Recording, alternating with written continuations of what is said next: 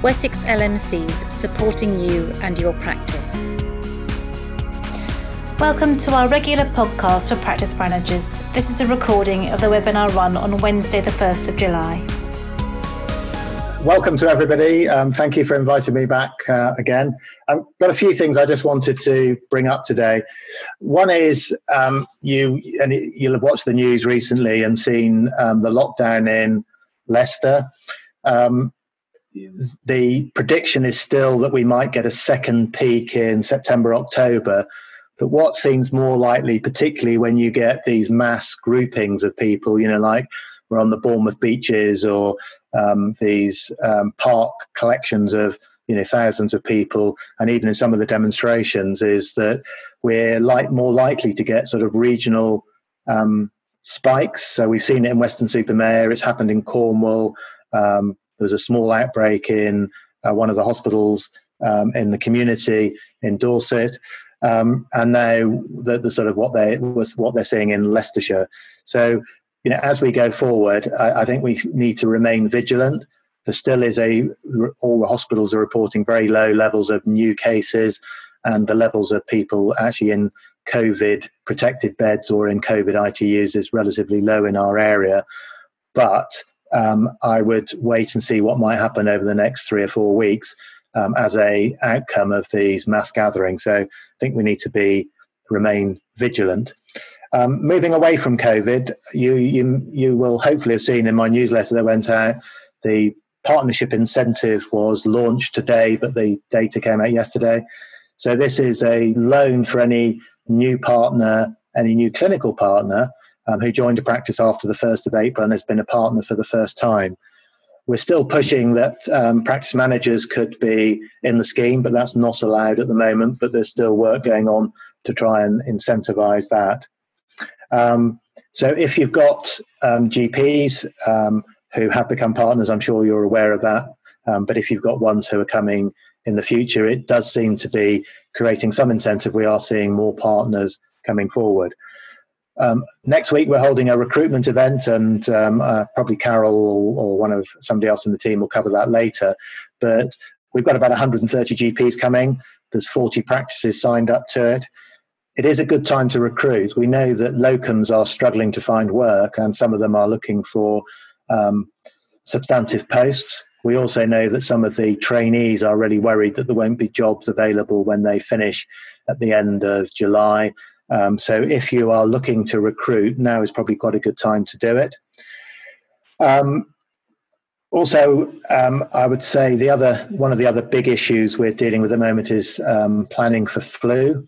So there's a lot of work going on, which the LMC has been heavily involved in, and we'll be sending some stuff out in the next couple of days, looking not only about how we provide the mass vaccination that'll be required in the autumn, but doing that when you might be required to use PPE. We might have a second peak of COVID, but also there may be some development of the groups that are being looked at. Certainly, we believe that there's likely to be a higher target. So if you look at the under 65s at risk, and particularly if you look at things like COPD, we get just over 50%. And really, if we're going to look at some of the risk that people might face with COVID and other things, we need to be getting higher levels than that.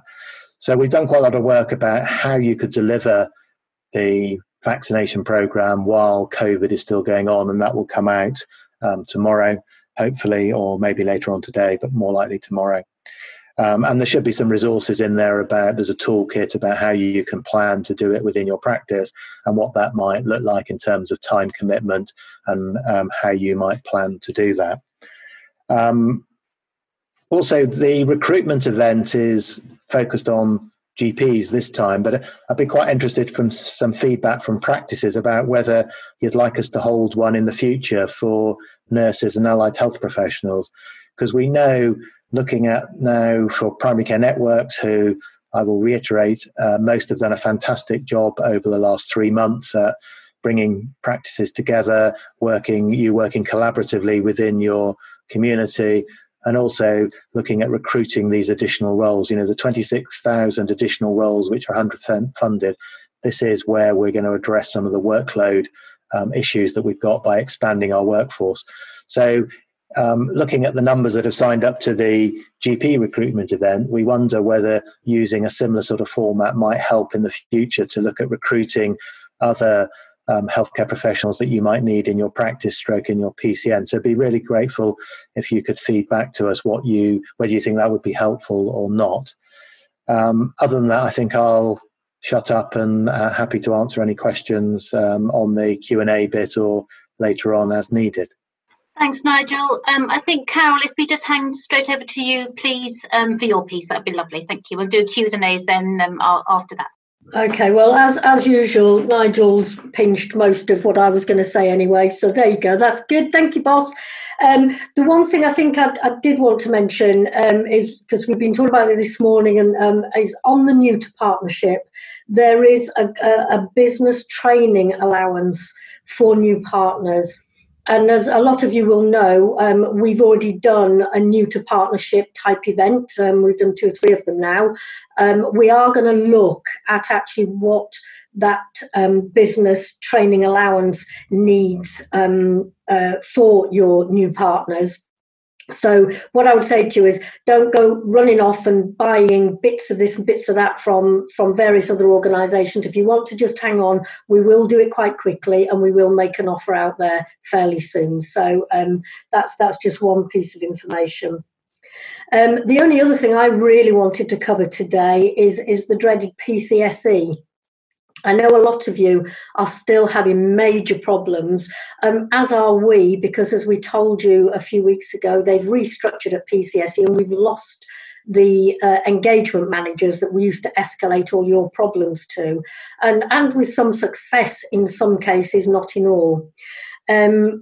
In the end, we went to the GPC with this because we felt that, we can't keep going. We had nowhere to go other than using the portal in the same way that you have.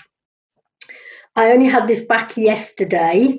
The GPC has now got an escalation process, but it is through them. They're not allowed to share with us the actual emails and the engagement officers that they're using. So I've said that's absolutely fine as long as they're prepared, because obviously they cover nationally and they're going to have to take all the queries.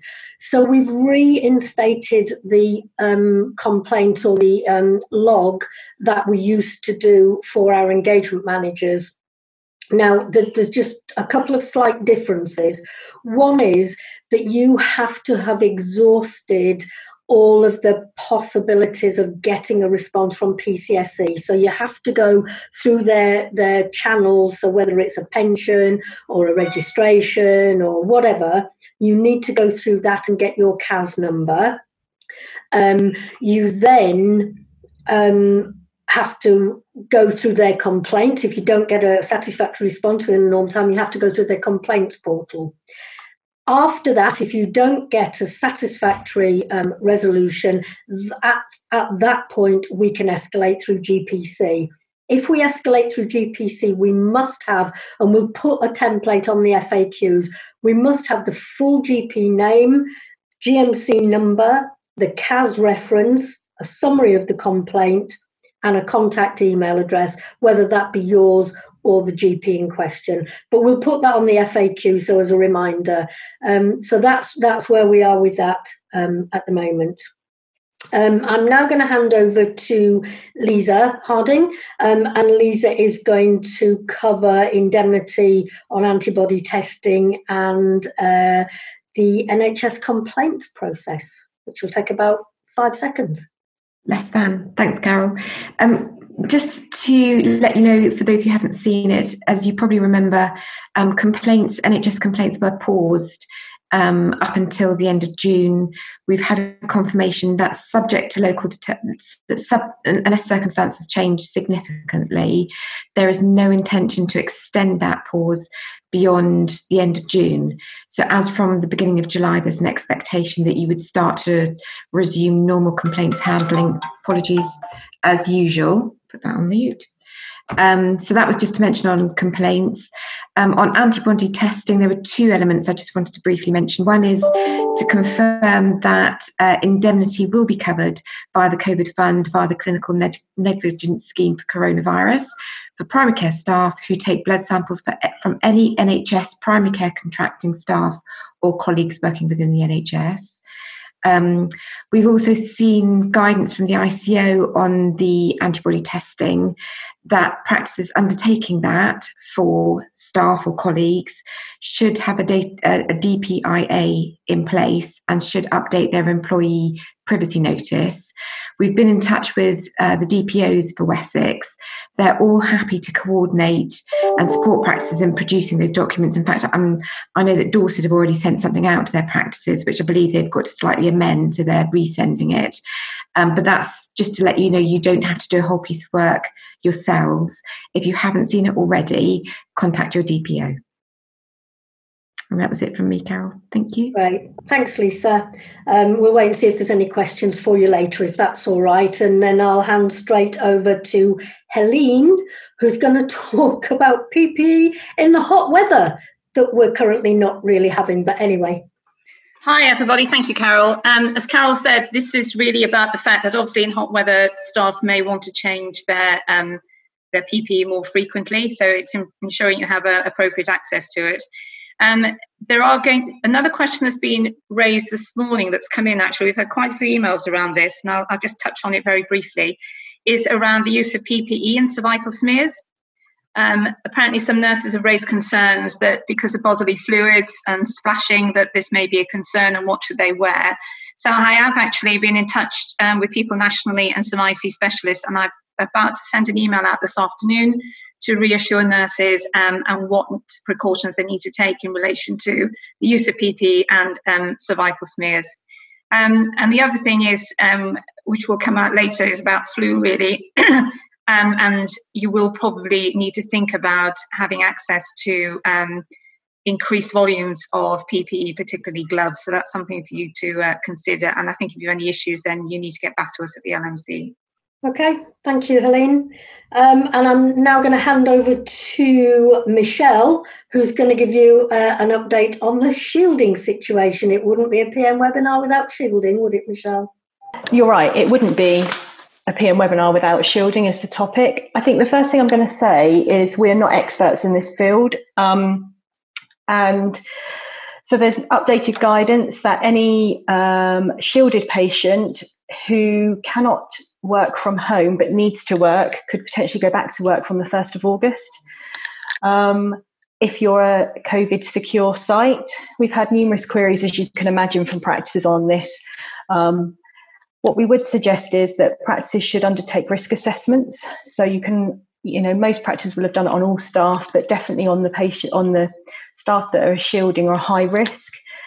And any member of staff that's identified with a high score, we would suggest that you seek an independent occupational health assessment, and then they will be able to guide you on what steps you need to take for them to come, for the shielded members of the team to come back. There is some really useful information, I believe, on first practice management and also the ACAS website, so it's worth going and having a look at those. I think the thing we need to just consider is that potentially shielded patients could be classed as a disability, and therefore the disability discrimination potentially becomes a factor. I know there's a number of questions on the Q&As around occupational health and the guidance that NHSE have recently issued on the provision of occupational health and who's funding that. I'm not sure we're clear on that. I think there are some areas, some CCGs who are potentially going to have that as a service and paid for their practices, but I'm not sure that that's something that's right across our patch. I'm kind of looking at Carol. Have I got that correct? Yeah, I don't know if Nigel's got anything to add. Certainly in Dorset, they have or are in the process of commissioning a service from the local community trust, which is good news because then we can say to the other CCGs, why aren't you doing that for your lovely practices? But Nigel, do you know any more about what's likely to happen? Yeah, it's continuing to be discussed. I was on a national call yesterday about it. There is an occupational health service for GPs. What I think may well come in is that what Michelle was talking about. So if you've got shielded patients and shielded staff, and I know some of the staff want to come back and practices are nervous about it, so we need some good occupational health advice for those specifically, but it may be on a one-off basis rather than a total occupational health staff for everybody. And I think the occupational health contract is being looked at the moment. Okay, brilliant. Thank you. Michelle, had you finished or did you want to continue? That's it. Okay, thank you. I'm going to go back to Louise now because Louise wants to talk to you about the Practice Manager Conference and about coaching, and then we'll go into questions if that's all right. Yes, fine. Just to let you know, hopefully you've all received an email from me saying we've got our first virtual Practice Manager Conference, which is scary and exciting, probably in both measures. So that's on the 15th of July in the morning. We'll be starting at 9:30. It'll be running through to 1 o'clock. It'll be hopefully some inspiration, some fun, and some information. So Phil Hammond is coming to speak to us again. Those of you who heard him in 2015 at our Practice Manager Conference, hopefully will remember him fondly. He made us laugh. He was quite rude, which is quite irreverent. But actually, I think because he has got an NHS background, is working in the NHS, he will uniquely understand a little bit of what you're going through, and hopefully he'll just bring a bit of fun and laughter and inspiration to us. We've also got some HR stuff on developing people, looking after yourselves. We've sent our intrepid reporter out, Carol Cusack, who's been doing a bit of filming for us, so that'll be interesting. And hopefully it'll be an interactive day for you as much as it can be. The Q&A function obviously will be there as it is now. I'm just hoping you're going to be able to join in with that, and that should be good for us all, I think. A bit of a lift, a bit of something different. And just to let you know that the coaching offer from NHS England is still out there for practice managers and all primary care staff. It's called Looking After You. I'm looking over here at my other screen with the information on it. At the moment, only 13% of people taking part are practice managers. A lot of GPs are taking part in this. Please remember it's there for you and for your staff and for all the GPs. There's an exceptional reporting rate saying how very helpful it was. One practice manager said, "You're quite the best 45 minutes I've ever spent with anybody." It's all about looking after you and giving you strategies for coping at this particularly difficult time. So that's on our support page on our website, but I can send out the link when we send out the FAQ information. So just on to questions now. They're coming in thick and fast, Carol. I'm just going to go to you. PCSE. Yes. Is it fit for purpose? Oh my goodness! This has been recorded. Yes, I know. I think there's just self, as you know. Yeah, you can feel the frustration coming through. Of course, and for years, I think we've all agreed it probably isn't. However, they have restructured. They are getting there. There's one of the good things that's come out, which I should have mentioned and probably haven't in the last couple of weeks, is that we know that this year there's a priority programme for digitalisation of all of the Lloyd George records, and that's going to be a paid for service. So that actually is going to save an awful lot of angst that a lot of you have, where you get deceased records being requested, or solicitors requesting records that you've already sent back to PCSE, and either they can't find it, or they say to the patient or the solicitor, well, it's illegible, that's no good, go back to the practice. All of that should disappear when we've got everything in place. So that's good news. There will be some wins there. I can't say that they are or are not fit for purpose. What I do know is that you have to be careful what you wish for. If they stop and that contract gets stopped, where else do you go? There isn't another service in place that could take over. So we've got to work with them. We've got to do our best. We keep going back to the GPC. We are feeding back all of your issues. As I say, we've just got this new escalation process. We just have to work with it. We'll do our best. Okay. Just one particular query. Is it usual to ask all patients to move to a pooled list? Is that what PCSE are doing with everybody? One practice manager was surprised. That's the norm these days, yes. Because rather than have individual named GPs, everybody's got a named accountable GP, but that's within the contract. That's something that happens within practice. Pooled lists are the norm. It saves you an awful lot of angst. If a GP leaves, you don't have to do all the sort of, letters and moving people over and transferring whole personal list to another GP name. So pooled lists are the norm. Okay, and a particular concern that pensions issues PCSE seems to be deducting at 2018 levels, which doesn't seem to be very sensible or accurate. I wasn't aware of that. Okay, I will definitely feed that back. Okay, that's lovely. And also, when you put in a query to PCSE, how long do you think you should wait before you start jumping up and down and asking you to escalate it? The problem is that in their commissioned service, in their contract, they've got 40 days, 40. That's quite a big number, isn't it? What I would say to you is, if it's causing you financial difficulties, if we're talking large sums of money, tell us straight away, we'll get it escalated, because that's wrong. If it's a niggle, something that they can't quite get right, if it's not causing you any financial issues, then please wait, see what sort of response you get. If the response isn't good or it doesn't come within 40 days, come to us. Thank you, that's helpful, Carol. What is a COVID secure practice? This is quite an interesting question. And this is part of when are we going to get back to normal again and have open doors. So this is part of getting back to normal, but COVID secure in particular. Nigel's got very strong views on this. Off you go. So there is no definition which says tick these boxes and you're COVID secure. You can open your doors when you feel it's safe to do so. So our expectation is for the foreseeable future, you're going to carry on doing total triage and only bring those people in who you believe haven't got COVID. And although we're scaling down the hot sites, we may have to scale them up if we get another peak of COVID. So COVID secure in terms of hospital is they're talking about screening people before they come in for planned care, making sure that they're negative and self-isolated, so the risk is very small. Clearly, we can't do that in general practice. So, part of the restoration recovery work that we're involved in is how we start stepping up services that are provided in practice and do it as safely as possible. There is part of the problem is nobody can say this is 100% safe. What we can do is mitigate the risk as much as we can. And that's where the total triage using PPE comes in.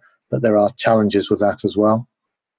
So are we expecting more specific guidance on practical, this is what you could do, or actually do people going to have to all make their own independent decisions?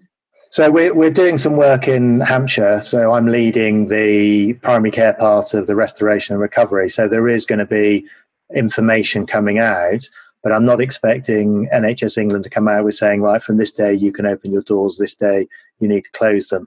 I think the information will help you come to that decision, but it won't be as black and white as, on this day you do that, on that day they do the other. You've got to look at, and particularly with this regionalisation, there will be a difference in what you provide in general practice in Leicester than in rural Dorset. Okay. Carrying on with the theme of getting back to normal, I don't know, Helene, if you could come in here. And when can we resume travel vaccinations? I think this has to be risk assessed, really. We're already doing child immunisations and adult vaccinations. I think at the moment, the countries that people are travelling to, the majority of them don't need complex travel vaccinations, apart from obviously making sure that people are up to date with their tetanus and polio. Though obviously there will be some patients, one would imagine, who are making long-term plans for travel, so that has to be considered. But I guess that, practices need to risk assess that for themselves. Okay, and just a couple of comments about use of fans and aircon in practice at the moment. I don't know whether, Helene, you've got a comment on that as far as infection control might be. Well, we have had a discussion about this in the past, actually, a query that's come through. I think it's important to make sure that the air conditioning is serviced appropriately. Obviously, social spacing is still really important within practices for your administration and staff, but you're far better probably to have the windows open, if possible, for good air circulation. Anybody else has got anything to add to that? It appears that the health and safety guidance is one thing and the NHS guidance is another thing. So it feels like there's conflicting information as practice managers are trying to work out the best thing to do. Usually that means there's no research evidence and people are going on the best available information and making a decision. I mean, if you go back to the PPE debate between what the World Health Organization, Public Health England and the BMA were arguing over, because it's not based in good evidence, it's being pragmatic with the evidence we've got available. Okay, thank you. Going on to staffing and risk assessments with staffing now, the NHSE letter said on the 24th of June, but risk assessments for all staff have to be done by the end of July. Is that still the case? Do we know any more about that? There's still a lot of work going on, but I mean, there are concerns about particularly the BAME community and the additional risks. When you look at it, it isn't as simple as that, because obviously there are other risk factors. So anybody with underlying health conditions, age, obesity, and there are particular things like diabetes. I can stand corrected, but I think a third of the people who sadly died are diabetic.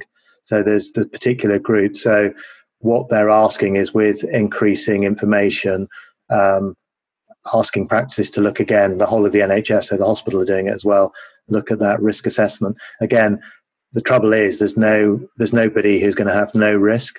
And even with the antibody testing, and if people are shown to be antibody positive, doesn't mean they're immune. So you can't just say, well, it's all right, you obviously had COVID, so you can go and work in the hot site and there'll be no risk.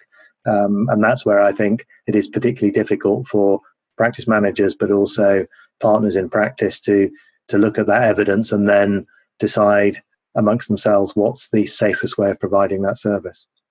And following on from that, Nigel, there's a comment about BAME risk assessment suggesting face-to-face avoidance with patients. GPs are being informed that their indemnity is going to be affected by this. Do you know any more about that? Who says that? That's the indemnity is provided by CNSGP, and you get it by providing primary medical services. There is one of the things when we moved to that was there were going to be no exclusion clauses. So if somebody has got some further evidence that that's been said, please come to me offline, because I think that's fundamentally incorrect. Well, I think we heard this as a rumour 2 or 3 weeks ago, and I think it was traced back to an insurance company that was saying it was going to affect life insurance rather than that sort of work. Okay, let me clarify that then. So there was a suggestion from one life insurance company that if you were antibody positive, which showed you'd have COVID, then it might affect your life assurance. I sent something out in a recent newsletter where the government and the BMA have been involved, and I think that's been addressed. Okay, lovely, thank you. A bit about finance now. Is income from public health work protected? Probably one for you, Carol. We've got a couple of practices delivering health checks as a PCN, now have HCAs with empty clinics, but we're still paying them out of our own pockets. Yeah, and this has been an absolute nightmare, and we still haven't resolved all of it. Public health, as you're probably aware, don't come under the NHS, and therefore they come under the local authorities. And the local authorities were sent out a notice from the Cabinet Office saying that they had to protect their suppliers' income. Now, the way that public health looked at this is they got their suppliers to say, we're suffering because you're not paying us. We couldn't do that in general practice because it's not the way it works. We've got most of them saying that they will protect quarter one and possibly quarter two, but I think they are expecting a catch-up programme by the end of March 2021. Now, the other problem we've got is that they paused health checks, as you know, and therefore they're not expecting to pay for health checks until they're reinstated. We have explained to them in no uncertain terms and very strongly that we have staff in practices employed specifically to undertake health checks and do that role. This is ongoing. I really can't tell you any more. That is where we are. We are working with them. Some public health departments have said, yeah, fine, but we do know that are going to look at activity at the end of the year. So we need you to be aware of that. Thanks, Carol. And any news on payment of COVID claims? It says in Swindon, but that's probably applies to other areas, I think. The national thing has still not been agreed with Treasury, but most of the CCGs, I know, talking to Hampshire yesterday, they've paid the vast majority of their COVID claims. I think there are one or two where there are queries about, and particularly estates is one of them, is whether it's COVID related, whether it's additional, and whether it's agreed. So they are continuing to pay out money and trying to do it. And so actually we talked to Dorset as well last week that they've paid most of theirs. So they are continuing to pay it and are required to pay it. But obviously there's this question about what is COVID related and what happens going forward. I will say, as soon as you mentioned Swindon, in BSW, so what they've done is, rather than each Baines, Swindon and Wiltshire dealing with their own claims, they put a central team together, and I don't think they quite recognised the volume of claims that were going to come in. As far as I'm aware, all claims have now been looked at. Quite a few have been paid. There have been some queries. As Nigel said, if the justification for additionality wasn't there, then those claims are going to be queried. But I have been escalating to that team on your behalf. So if there's anybody that hasn't been in touch and has got money outstanding, just drop me an email. Okay, thank you, Carol. I'm not too sure what this relates to, but I'm sure my worthy panellists will know exactly what it relates to. Any update on the NHSPS test case? Is that Carol, the premises one for you, Carol? The premises one. No, unfortunately, it was due actually to be heard in court at the end of May. With everything else that's gone on, apparently they were trying to do it so that it would be done remotely and by video. That apparently didn't take place. So I am chasing it constantly. GPC know we're waiting for the outcome of that because there are other likely cases, but at the moment, no, we haven't got a result yet. Okay. Just a little bit back to Nigel, you were saying about the £20,000 coming in. Does the incentive apply to salaried GPs who are taking on partnership responsibilities? It does. You've got to have a minimum of 2 sessions a week. You've got to remain in the practice for 5 years, or you'll have to pay it back. And it's prorated if you go up to full time. But so long as they've not been a partner before, and they can be a physio, a pharmacist, or any other registered healthcare practitioner. Actually, Nigel, there's one bit I found really interesting because I read the documentation last night. It's actually portable. So if, for instance, a GP or a physio remains as a partner but goes and becomes a partner in a different practice, as long as they stay for the full 5 years as a partner somewhere, it's still paid. And I wasn't aware of that in the original. And I think that's really important because practices might say, what if we're not a good fit? What if something happens? And also what happens if we merge or anything? So actually, all of that is covered under that clause, which I think is brilliant. Lovely, thank you, Carol. This might be one for you, Lisa. Matt Hancock promised digitisation of all Lloyd George records. Where's the process, funding, service, etc. for the ones we hold in practice currently? So I can answer that. So when I was doing the partnership review, the digitalisation discussion was going on the table next to me, so I worked with them a bit. So they were doing a 3-year programme funded through the Department of Health to digitalise all the records to free up space, but also to stop all the records flying around. So it's being funded through Treasury, through the Department of Health. Okay, lovely. A little bit more about money. Any update on locum fees being paid due to COVID? Well, it's the same as before. If you've employed additional staff because you need additionality to deliver the stuff, then you need to talk to the CCG and you'll be able to claim it. So one of the things we're doing nationally is we have got a number of locums who are seeking work. We've also got GP returners who are not being used by the CCAS service. And we're saying, well, actually, if we go forward, what could these doctors, GPs usefully be doing? And, we're going into the winter. So I don't wish to depress you all, but I think we've had the easy bit of COVID. So we've diverted all our efforts to managing COVID. If we re-establish our services and then we get a second bit of COVID and we're trying to manage COVID at the same time as doing some of the routine stuff and not stepping everything down, because we're developing quite a backlog not only within hospitals but within general practice. And if we step everything down, people are going to come to harm. So I think going forward, The shielded list has been made easier with some of the government announcements, but if you look at care homes and you look at non-COVID work using PPE, there is this myth that general practice is closed, and I'm doing some work.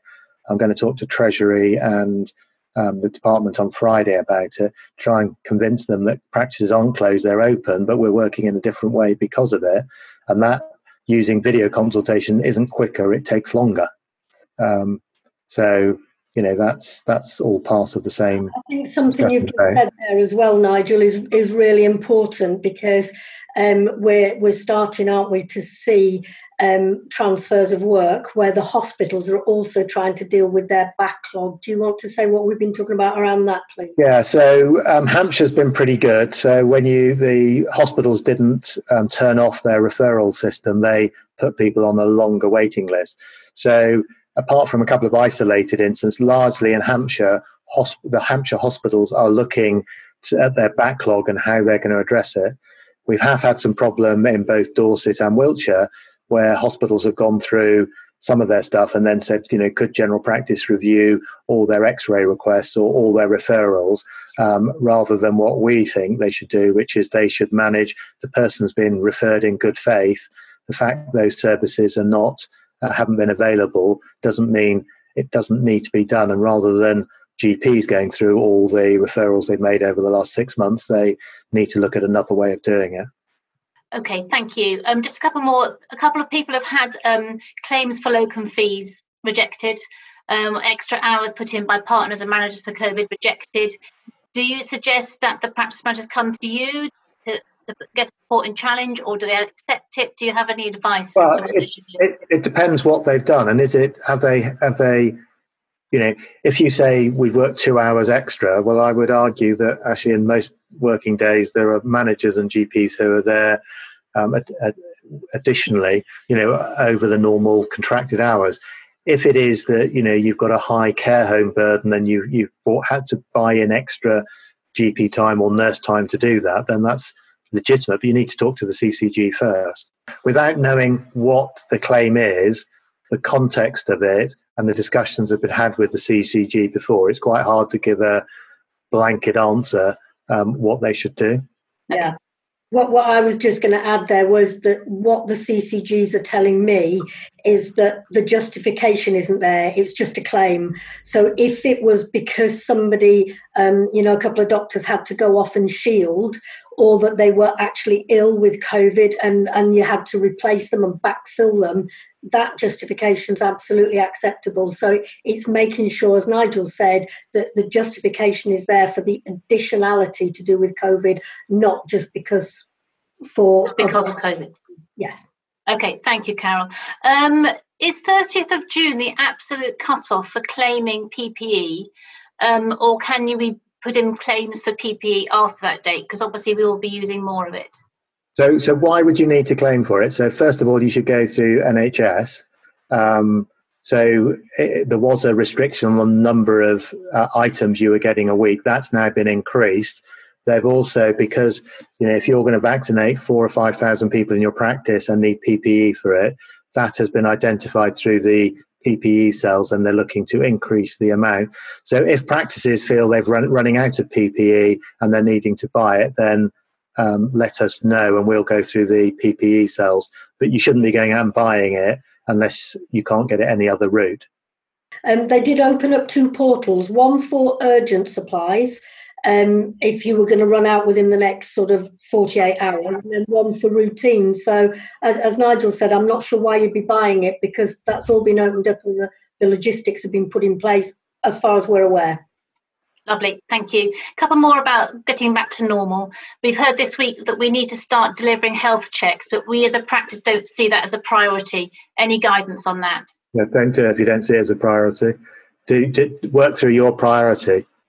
Okay, I've just had a comment back about confused message here. Most under the impression we need to buy in PPE and only use the NHS system if there's a critical shortage.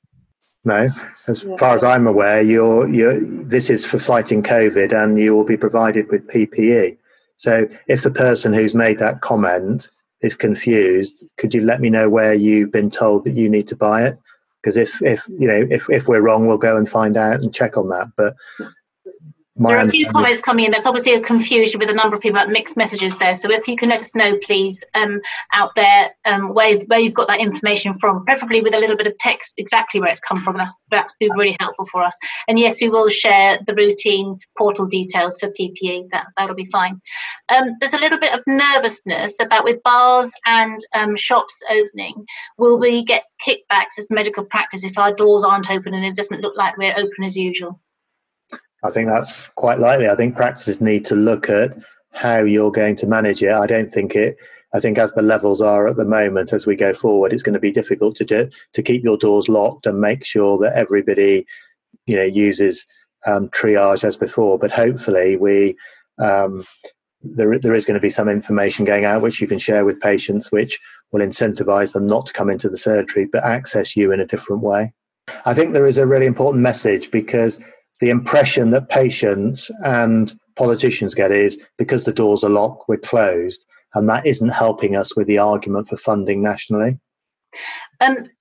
An HR issue. I don't know, Lisa, whether you might be able to help on this, or we might say we are going to have an HR session at the practice manager conference, because we're very conscious that this is becoming, there are lots and lots of little sort of scenarios that are quite difficult to answer quickly. But I'll just put it to you, Lisa, now.